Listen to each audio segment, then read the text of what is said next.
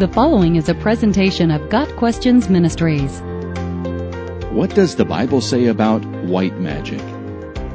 White magic is described as good magic, as opposed to black magic, which draws upon the powers of evil beings.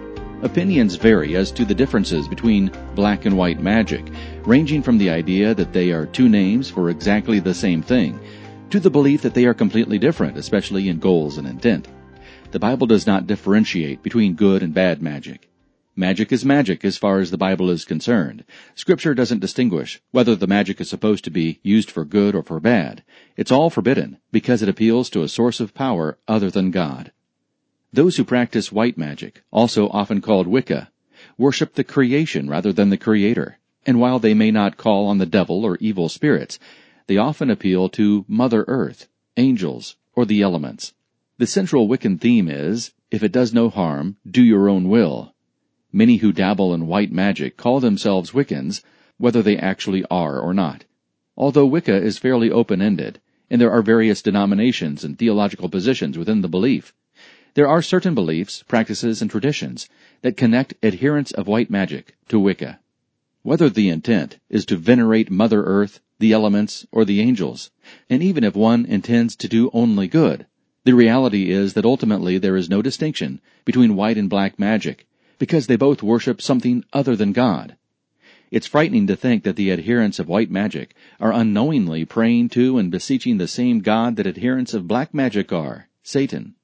Throughout Scripture, in both the Old and New Testaments, all forms of witchcraft are in violation of God's law and are condemned. Pharaoh's magicians used their secret arts to try to duplicate the miracles done by Moses and Aaron in Exodus chapter 7. Secret arts are the ceremonies or rituals sorcerers use to accomplish their magic, involving incantations, spells, magic words, charms, amulets, etc. The Apostle Paul condemned Elymas the sorcerer, proclaiming him a child of the devil, who was full of all kinds of deceit and trickery, and was perverting the right ways of the Lord. Acts 13 verse 10. The Apostle Peter likewise condemned Simon the magician in Acts chapter 8. Nowhere in the Bible is a practicing sorcerer or magician portrayed in a positive light. A possible exception are the magi who brought gifts to Jesus. However, in the East, the title magi was frequently given to philosophers or learned men who studied the secrets of nature, astronomy, and medicine. Jesus' visitors were wise men, but not necessarily sorcerers. The Bible shows them worshiping the Lord, not casting spells, in Matthew 2 verse 11. Scripture says that God hates all magic, whether it is white magic or some other kind. Why? Because it doesn't come from God. Satan deceives people by making them think white magic is beneficial. Satan pretends to be an angel of light, but his desire is to ensnare the souls of as many as he can. The Bible warns against him and his evil tricks. Be self-controlled and alert. Your enemy, the devil, prowls around like a roaring lion, looking for someone to devour. 1 Peter 5 verse 8.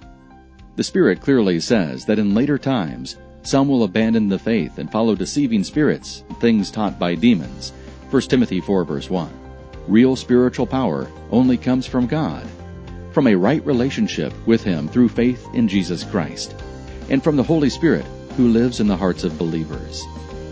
Got Questions Ministry seeks to glorify the Lord Jesus Christ by providing biblical answers to today's questions. Online at gotquestions.org.